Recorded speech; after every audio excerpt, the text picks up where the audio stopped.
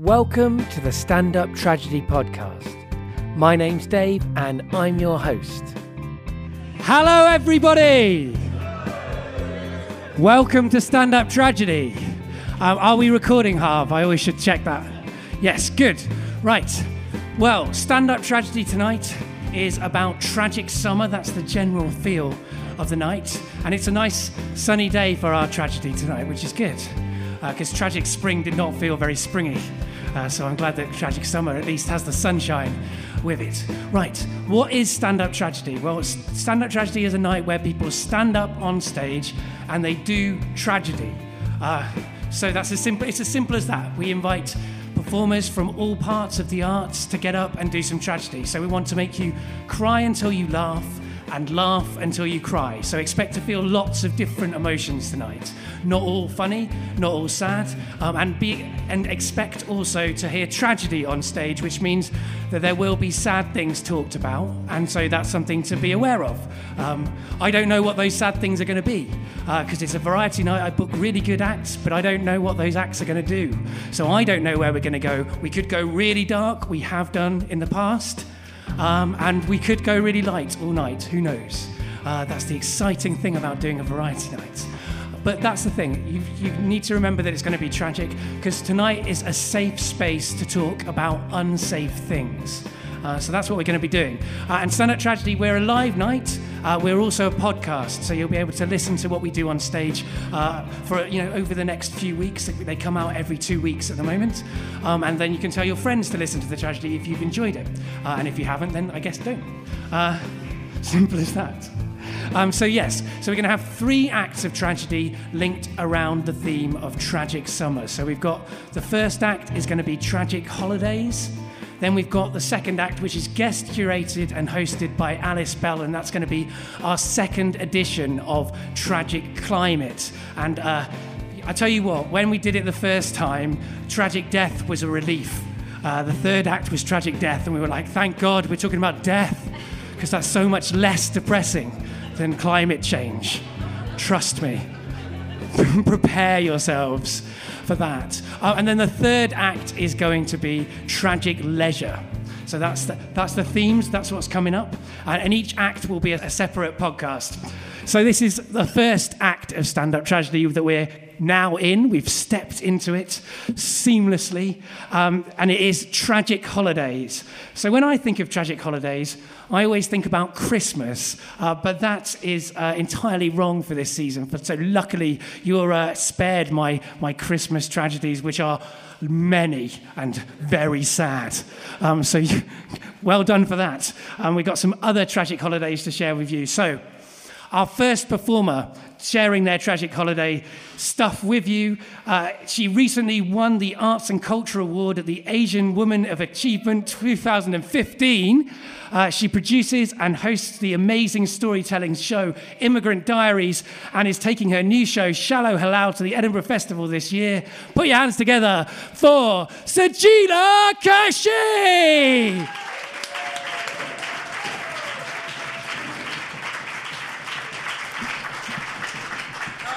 You. Oh, thanks, guys. Yeah, that's really nice. I hate it when people build me up, because then it's like, well, she's going to be good, and then, she was a bit shit, really. She's won all those awards. What's she won those awards for? Hello, how are you? All good? It's really lovely to be back here. I was here last time, and I love doing this show. Now, okay, so my story is around a holiday, but I just want to say, try and set the scene.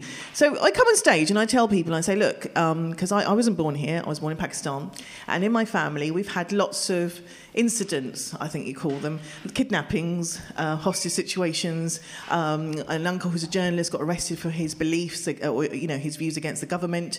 So this is kind of normal. And then look at the audience like you, and you just look at me like, no, it's not normal, Sajeela. And I realise it's not. So we've had a few incidents like that. And before I get to the main story, I have to tell you, I went on holiday a few years ago. And before that holiday, I was thinking about terrorists and how incompetent they actually are. And one of my uncles had been kidnapped by the Taliban. I say the Taliban. What happened was the Taliban were too busy causing atrocities, oppressing women and causing nasty, nasty shit to actually do it themselves. They sourced the work out. I don't know, Jihadist Rasta. I don't know, some local group. They sourced it out. They got my uncle and they kidnapped him. There's a long story. There's another separate story which isn't relevant here. Should I tell it? I don't know. Okay, all right. Do you want to hear it? Yeah. Okay, all right. So, because it isn't the main story, but anyway, so my uncle gets kidnapped, right? So now the terrorists are really incompetent, because this whole idea that terrorists are really clever, they're not. They're really stupid, ignorant people. Four Lions is kind of where it's at. They are really pathetic. So they phone up, they leave messages on the answer machine because I can't get hold of them. Hello, yes, we have Shahid. We want 1 million rupees. Pay up, or else we kill him. And somehow 6 or 7 messages collect together, and they get deleted by one of my cousins, right? So they never get. And they get a bit pissed off now. Then they phone up, my aunt's cooking, and she answers the phone. He goes, hello, yes, we have Shahid. We're going to kill him, give us 1 million. She goes, I don't do cold calls. And she puts the phone down, right?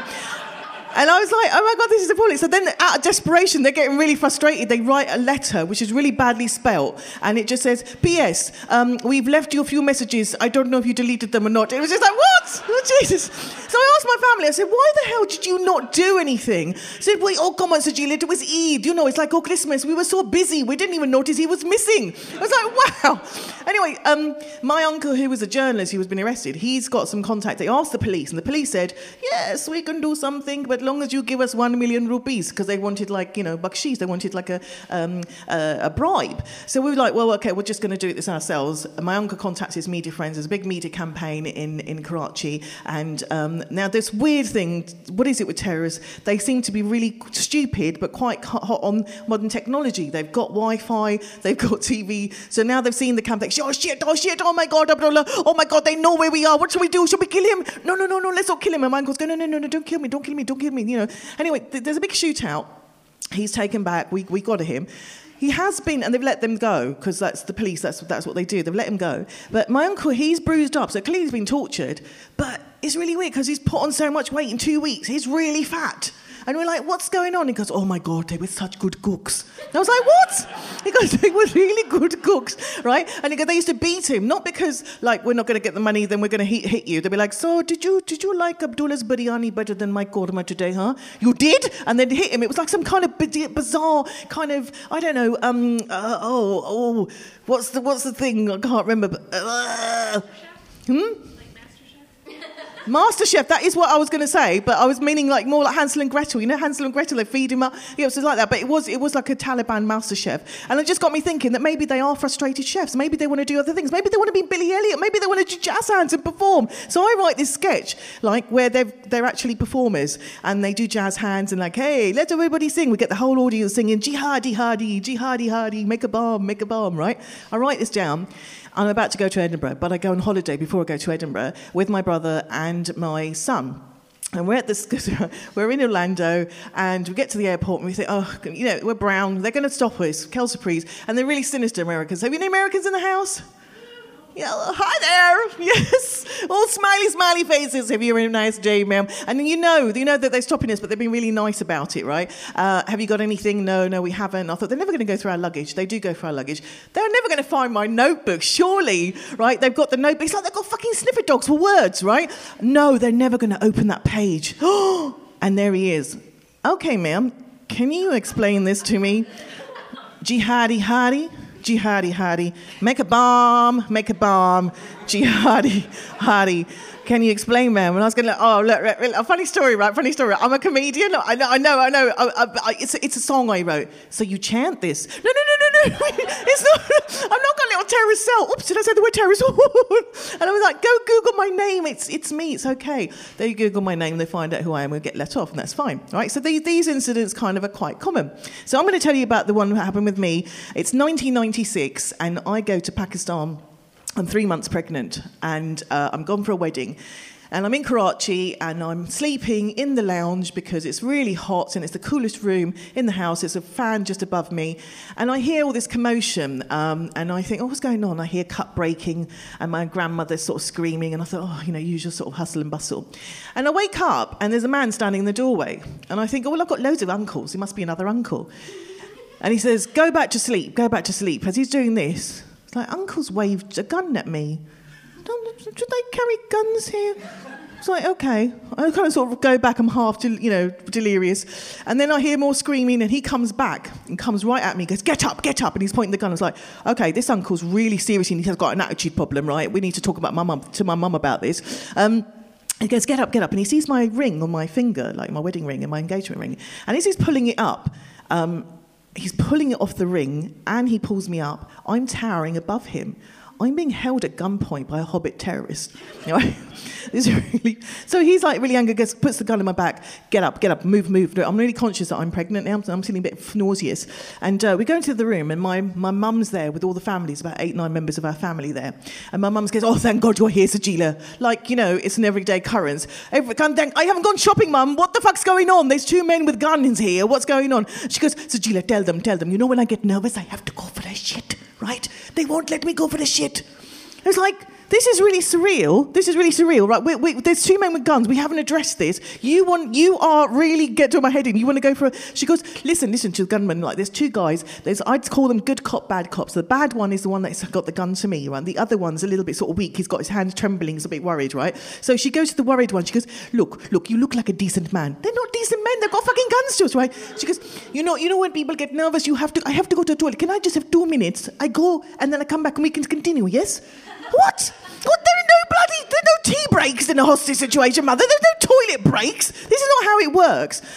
Anyway, they do what my mother says, and they lock us all, 8 of us, into the smallest room in the house, which happens to be the toilet. It's got no windows, no aircon. And my mum, true to word, we're all packed in there like sardines like this, And true to word, she goes, I really have to go, get out of the way. And she's pushing past us, and we're just literally like sardines. And she goes, and it's one of those, do you know what a dry toilet is? So it's like a hole in the ground, right? So it's a hole in the ground. So we try and give as much dignity as possible, which is really, by the way, if you've got arthritis, you're fucked. You cannot use those, right? See, the man there, he knows what I'm talking about, right? So she goes, and it's like Platoon, right?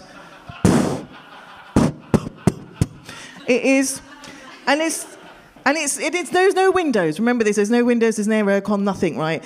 And it hits us. And together with the awfulness of the situation, it's foul, it's horrible. She's embarrassed because I'm really sorry, I shouldn't have eaten those lentils last night. And it's really awful. But we all burst out laughing. It's this nervous laughter. Anyway, the gunmen are outside, and they're like, what are you laughing about? This is not funny. And they're really angry. So we're not laughing. And it's just hysteria takes over. Anyway, they open the door, and they pull one of my uncles out. He's about my age, and I think, oh shit, because we've heard these stories where the organisation called the MQM, right? And they've picked out one member of the family, and they always kill one member so that they don't go and report them because it's like a threat. So like my grandmother said, that's it, he's gone, and we're all like shitting ourselves down, thinking, oh my God, he's going to die. I'm thinking I don't really like him that much anyway, so it's But if you have to, you have to sacrifice someone, he can be the one. We hear this thud, right? I thought, shit, something's bad's happened. And then the door opens, and they push him back in. He's bleeding. What they've done is banged him around the head with the back of the gun, and he's bleeding, and there's no room for him to fall. And my grandmother does something really quite bizarre. She grabs hold of him, and she slaps him, you stupid idiot! Does it look like there's any room in this toilet? Does it? Stand up! And he's like kind of bewildered. And then we were standing there, and we don't know what to do. And so I remember what I've done. When they were pulling all the gold and stuff off us, taking all our money and our jewellery, I had these set of bangles that my in-laws had given me, and I'd pushed them right up to my sleeve. So I said, look, can you pass me that cold cream over there? And I've always been known for my skincare. And my grandmother's, even now you're worried about your bloody spots, right? So he passed me the cream, and I take the bangles off, and I put them there. And everybody just goes, like a eureka moment. And everyone's been storing contraband. There's rings coming out, there's chandeliers coming out of bras, everyone's got stuff that they're putting in there.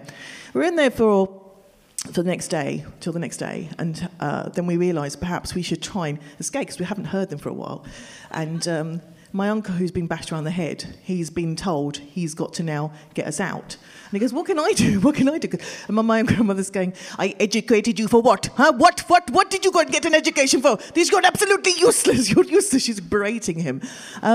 Somehow we managed to break the lock. Like, we're trying to pull the door and we got the lock broken and we're out and we survive and it's fine. But that situation, I came back to London and I realised was quite significant in how it made me feel in my own marriage. So at 3 months pregnant, I packed 3 pairs of knickers, red, black and white. Don't ask me what the significance was. And I left my husband. So that's my story. Don't get stuff in a hostage situation.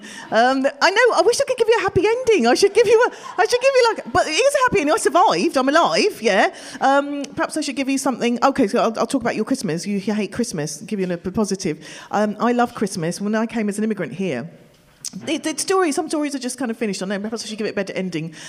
So when I came here, to fit in, we used to try and take part in all the different festivals. And Christmas was one thing I love. You hate. I know we talked about this before. I love Christmas. And I knew my moment of glory came when I was cast as Mary in the school nativity. Yes, the fucking lead. Yes. But Joseph, he was being played by the school bully. And Joseph wasn't very happy about me being played Mary. So Joseph, who was played by Michelle, she said, you ain't playing Mary. And I said, why can't I play Mary? She goes, you can't play Mary, right? Because Mary, right, she was British. Who knew multiculturalism was so active in Bethlehem in those days? So anyway, that's a little bit more positive than, hey, you know. Those men didn't get caught, by the way, but they did have some other incidents locally to us, and they don't end well, so I'm not going to finish there. But they were, anyway, I'm here, that's it, isn't it, right? We beat the terrorists.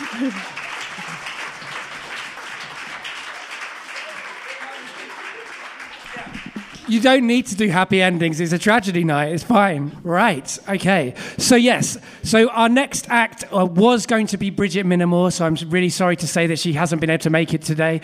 So, we're going to have a guy called Ian Barrett, who basically he's a regular storyteller at the Spark London night that happens here. And he's going to come in and fill up this space with his tale of a tragic holiday. So, put your hands together, everyone, for Ian Barrett!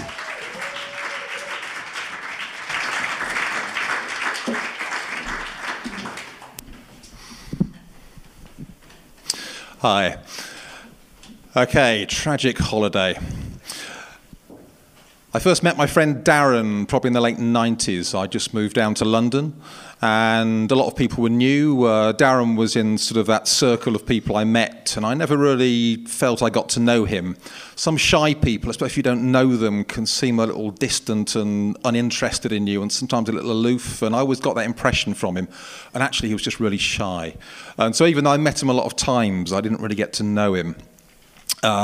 His probably aloofness wasn't helped by the fact he always looked so amazing as well. He'd always get men and women coming up and asking for lights and things, and always got a lot of attention, which must have been weird for someone who was so shy.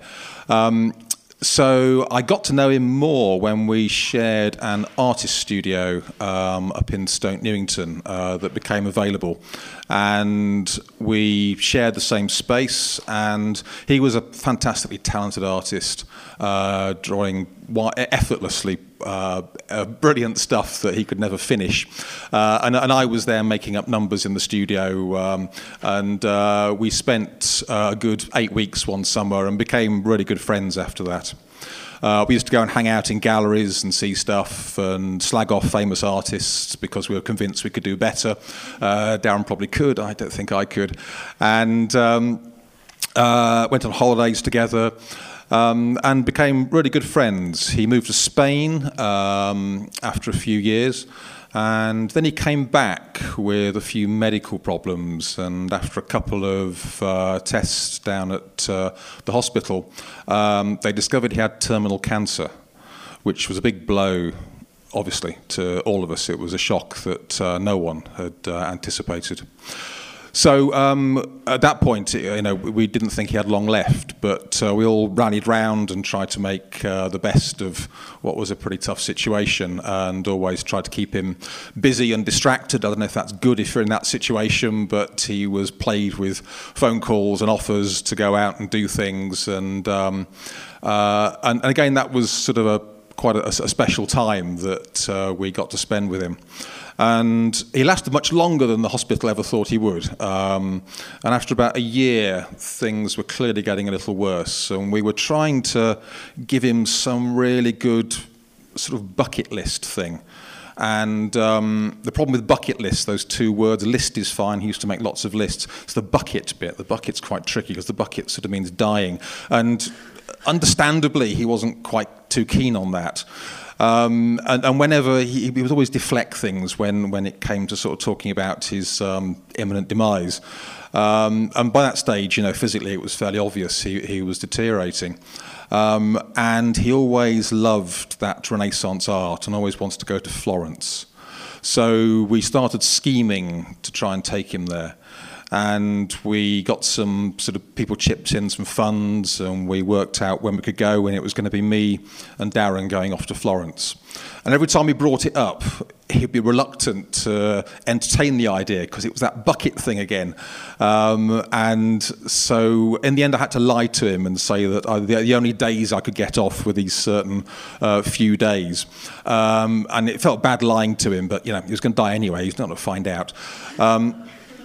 But that white lie really worked, and he suddenly thought, okay, I've got to do this. And he was reluctant to go for too long for some reason. I don't know why that was. So we had 5 days, the two of us, in Florence. And it was tricky. My mum was on the phone saying, "Oh, it's awful. He might die out there. You know how mums are. It was like the worst thing. What happens if he dies? He's quite ill, and then you've got to get him back." And I was thinking, sod that. I'll just get a flight home. So anyway, we went, and he was quite fragile. He was on a ton of meds, which we obviously got through customs and things, and just propping himself up from one day to the next was quite tricky. But we saw a ton of art. He loved all that stuff, all that Roman Catholic stuff with the gold leaf and the red paint, and starts to look pretty similar after you've seen one, to be honest, but after you've seen about 10 churches, my God. And we got into one of those showpiece things in Florence, if you're familiar with that at all, and there were the Botticellis with the Birth of Venus. That's one of the star attractions. I think that's the Uffizi Gallery. And he had a really bad day. He was really struggling, laced himself up with lots of meds, and we got there slightly late, and it was a struggle getting him round. And I remember I lost him somewhere. I don't know quite how I did that. I was generally looking after him, but obviously got distracted by something shiny. And I panicked because I was wandering around all these quite packed galleries, and he wasn't there. And then I burst into the Botticelli room, and there he was. He was sitting there, silently contemplating the Birth of Venus that was surrounded by groups of tourists. And that was one of those moments I just had to sort of sneak quietly to one side and shed a tear, because it was so wonderful that we'd got there at all, and that he'd been able to enjoy to be honest, the Birth of Venus isn't that good. There's much better Botticellis, believe me. And then we sat down together and we slagged off the Botticellis, because that's what you do with art, isn't it? And as the holiday came to an end, then it was more apparent that clearly this was his last holiday, and he had sort of phrases he would say, "This might be the last time I go abroad," and you couldn't really answer that because it was fairly obvious it was. But we had a really good couple of days towards the end when we just sort of hung out and were in some of the parks in Florence, and the wine and the food's amazing, and then came back.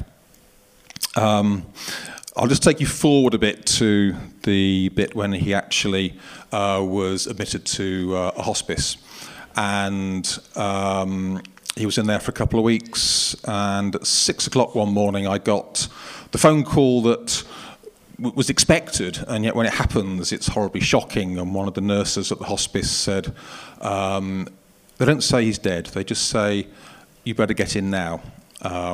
And so 3 of us dashed over to the hospice over in Hampstead. And I remember a sort of strange gallows humour in the car. We all sort of knew what was happening, and then as we headed over towards Hampstead, we just rose over a hill, and I remember there was the sun shining a light over towards the hill that Hampstead is on, and we all went quiet as we sort of contemplated what was going to be in front of us. We got there, and he had died. And my two friends were really upset. I mean, they should have been upset, that was fine. And for some reason, I couldn't quite perhaps deal with it. It was the first dead body I'd seen, and it was hard to accept my friend Darren was just lying there. And I sort of coped by distracting myself. There was loads of stuff to do. We hadn't really thought about funeral arrangements and just getting the body taken away and anything else that would happen subsequent to the death. So that was great, because then I could talk to the nurses, and there were people on hand who would give me help on what was likely to take place and forms to fill in. And that stopped me thinking about the fact Darren had died. And I phoned loads of friends and said, you know, this has happened. If you want to come over to the hospice, we're all hanging out there. If you want to say your final goodbyes. And then I had nothing to do. Suddenly, there were no more friends to call. There were no forms to fill in. And so I went outside, and I thought, I'll call my parents, because my parents had known Darren. And I sat on a bench outside the hospice where me and Darren had sat when I visited him, and he'd smoked cigarettes there, and we talked about what we're going to do next summer in some bizarre, surreal way. And my dad answered the phone, which is unusual in my family household. And he started off being really happy. It was like, oh, great, my son's phoned to say hi. And I had to say, no, just hang on, I've got something to tell you. And I sort of said that Darren had died. And that was the moment when all the emotion took over. And I just found myself sobbing on the phone to my dad, which again is unusual. And I could hear my dad just go quiet, and I'm not quite sure how long I was crying. And he just said, oh, I'm sorry to hear that. And then I cried some more. And then my dad, he's 80 now or so, and probably more familiar with people passing and funerals and death. I don't know if that gives you a wisdom or at least a perspective. And he said to me, your mum's not in.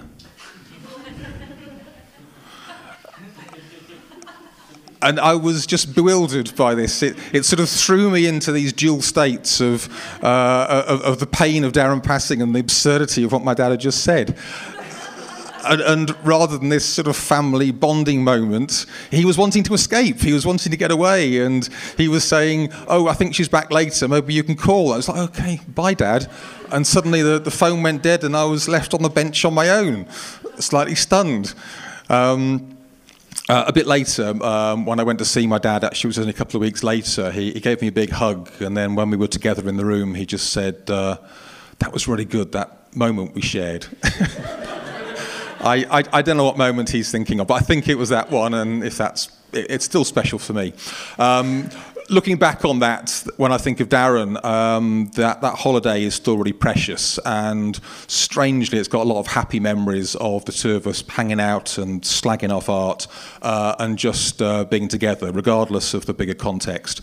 Tragic holiday.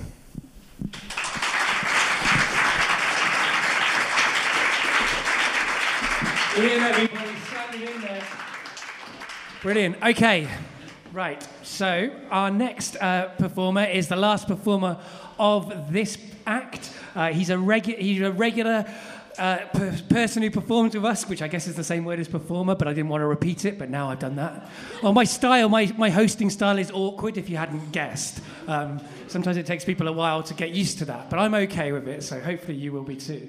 But yes, his new comedy show, Hey Guys, will be at this year's Edinburgh Fringe Festival. He is really great. Which I like the fact. I like the fact that I'm a performer, and I hate it when people build me up. So I love to build people up. He's really great. He's brilliant. He's the best. Put your hands together, everybody, for Jos Norris.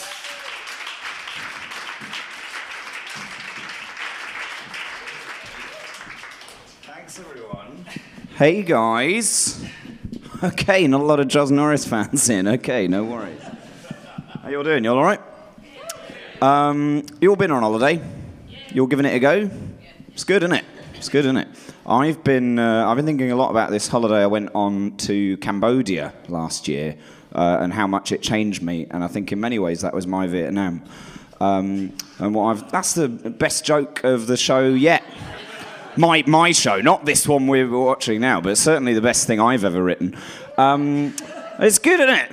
You all get it. Cambodia's next to Vietnam, isn't it? Okay, no, I went to visit a friend of mine. Anyone who's got a friend? Who's had a friend? Giving it a go? It's good, isn't it? It's good. I went to visit a friend of mine called Emily, who moved out to Vietnam 2 years ago. Good friend. Who's had a good friend? Giving it a go? It's good, isn't it? It's kind of friend who, if the two of you were on a boat together and it was sinking and there was only one lifebelt, I mean this, but God, you'd miss her. You'd really miss her. You would. But you'd be around and you could talk about it. I went out there. Has anybody ever been to Cambodia? Yes. Have you? Who is that? This gentleman here. What's your name, son? Sir. Sorry, sir. Yeah, we'll call a spade, sir. Call you sir. What's that? You went to Cambodia? Yes, last year as well. Really? When were you there? I remember you. No, I'm just joking. Oh, hey, mate. Well, what did you learn? I learned a lot. Did you learn anything? Did you learn? Yeah, I was only there for about 2 days. By Texaco Tower's top heavy, isn't it? We'll talk about this later. Did you learn how to pronounce Phnom Penh? Yeah, that's how I was saying, Phnom Penh. Try it again. The clue's in the question. Did you learn how to pronounce Phnom Penh? Give it a go. You're a natural. But I'll explain. There's 3 stages of thinking you know how to pronounce Phnom Penh. The first is that you say Phnom Penh, which is wrong. And then there's this weird middle stage where you're sort of white and middle class and want to look like you know something, so you go around saying the PH is silent. That's wrong as well. It's not. And then there's Phnom Penh, which is what it is. But if you ever need a tip on how to pronounce Phnom Penh, what you do is, you know that rim shot sound effect you get whenever anyone tells a shit joke, that ba-dum-sh, that thing? Imagine somebody doing that on a rubber drum kit. That's how you pronounce Phnom Penh, that's how you do it, it's like that. And that joke never goes down as well here as it did in Phnom Penh, annoyingly, but there we go. No, seriously, told that in Phnom Penh, and Emily went, that is wonderful. Now let's go to Tool Slang Genocide Museum for more fun. Horrible place. Did you go to Tool Slang Genocide Museum? Yeah, I did. It's horrid, isn't it? You forget that a skull is a head. Anyway, you do. You look at a skull and you're like, that's a spooky object. And then the penny drops and you go, oh, that's someone's head. Anyway, I got thrown out for smiling. That's by the by. But I saw someone I knew. Bumped into someone I knew in Tool Slang Genocide Museum. Gave her a big smile and they said, get out, you're smiling. Funny old world. Did you go snorkeling? No, I didn't. You didn't go snorkeling? You got to try snorkeling, mate. It's like swimming but live. Seriously. I can't recommend it highly enough. I'll bear that in mind. Yeah, you can see everything. You can see all the details on all the fish. It's like they're there. Seriously. It's as if they're there. Right in front of you. You could touch them. You don't. They're too quick, but you try. Anyway, I was swimming along past all these little clownfish and all that, and suddenly, out of the blue, great white shark. I know. That's what I said. Great white shark at the bottom of this coral reef. And I thought, what the hell do I do about this? And then he clocked me out the corner of his eye, this shark. He just went, who's that? Like that. And then he went, you'll move on if you know what's good for you, mate. You'll move on. And I went, yeah. And I'm moving off. And then he goes, hey, you didn't see nothing, all right? You didn't see nothing. And I went, swam off. And apparently later that afternoon he robbed a bank. Anyway, that's my second favourite thing I've ever written. That. Not the best, nor even the second best, but my second favourite. A lot of support for it in the room today. Good. The thing I want to talk about is one specific conversation I had. The thing with me is, right, the reason why these sorts of nights are useful is that there's a lot of, as a comedian, there's a lot of stuff you want to talk about that you can't because of the kind of person you are. Like, it looks like you're being sarcastic. It's like a cartoon character started telling you he's anxious. Like, if Bungle from Rainbow, who remembers Bungle from Rainbow? If Bungle turned around and told you he had a big tax bill coming up and he was really worried about it, you'd go, shut up, mate, you're Bungle. You'll think of something. You'll be all right. That's how I feel. I feel like Bungle with a tax bill. You know, you can't talk about it. And I look like Warwick Davis, but without the USP. It's hard. It's a hard life. Specifically, don't I, though? Don't I? Warwick Davis, but this tall. Who wants Warwick Davis at this height? Nobody. Nobody's buying. You know, it doesn't matter. But I was once sacked by him. Anyway, another story for another time. He came out on stage and went, "You're fired." And I thought it was a joke. And then the producer came over and went, "No, you are fired." Good stuff. Good stuff. No, but the thing with me is, my mum's gone missing. My mum's vanished. She's gone. Nobody knows where she is. Middle of nowhere. Gone. I know where she is. She's in Wales. She's moved to Wales. But I'm not visiting, you know. Too far away to visit. Who's with me? Long way in it. But then my friend moved to Vietnam and I was like, oh no, I will go there. I won't go to Wales to visit my mum, but I'll go to Vietnam to visit my friend. If you're going to visit someone, you want it to be less than an hour or the length of a long-haul flight, like one or the other. You want it to be convenient or an adventure. So I went to Vietnam, and here's the thing. I decided the best way to try and talk about stuff that I couldn't really explain is cartoons. So I decided I was going to do a cartoon where I'm a little pig in a trench coat. So imagine it. I was going to do this cartoon where this little pig in a trench coat, is sat on a beach in Koh Rong Sam Loem in the middle of the night, in the middle of a thunderstorm, and he's having a little cry. Because why not? You're on holiday. Do what you like. He's having a little cry, and then his friend comes over, Emily. She's a pig as well. They're all pigs in this cartoon. Everyone's a pig. She comes over and goes, "What's wrong?" And he goes, "I've never told anybody this before, but I wish I was a little ball of light. Just a little floating ball of light. I'd be able to get everything done, and I'd never get sad." And she said, "I don't understand." And she said, what's made you feel this way? And he said, "No, you've missed the point." She said, "Okay, well, how can we make you to feel better?" He says, "No, you've missed the point. I'm not talking about causes or resolutions, but I feel this way, and I'm trying to express it." And he says, the common thread of my life, if there's been one, is that I've consistently sought out opportunities to be on my own so that I can imagine things in the hope that I'll find some way of expressing this space in the centre of my head, this what is it, the what is it right in the middle, trying to find a way of saying that. And she goes, "I don't understand." And he goes, "That's all right." And then they go and swim in the sea for a bit, and there's bioluminescence and all. And they're in the middle of a thunderstorm, and for a couple of minutes they just exist. And then he goes, "Now I'm going to bed."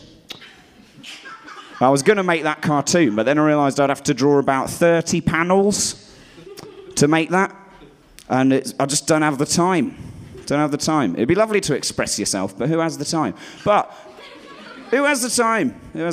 Have anybody read Vonnegut? Yeah. He's good, isn't he? I discovered Vonnegut on holiday because the next day she was reading Breakfast of Champions and she read the exact passage where he says exactly the same thing as that. You know that bit where he says, "At the core of every human being is a little ball of light"? I said that the day before Vonnegut did. I mean, he wrote it in 79, but I didn't know that. So me and Vonnegut are like that now. Great guy. Have you all read Cat's Cradle? Who's read Sirens of Titan? Bloody hell. Good, isn't it? Just finished it. Well,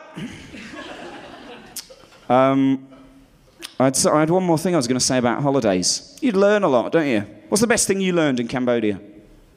That you get tendrils come out of trees. They don't come out of trees. They're built into the trees.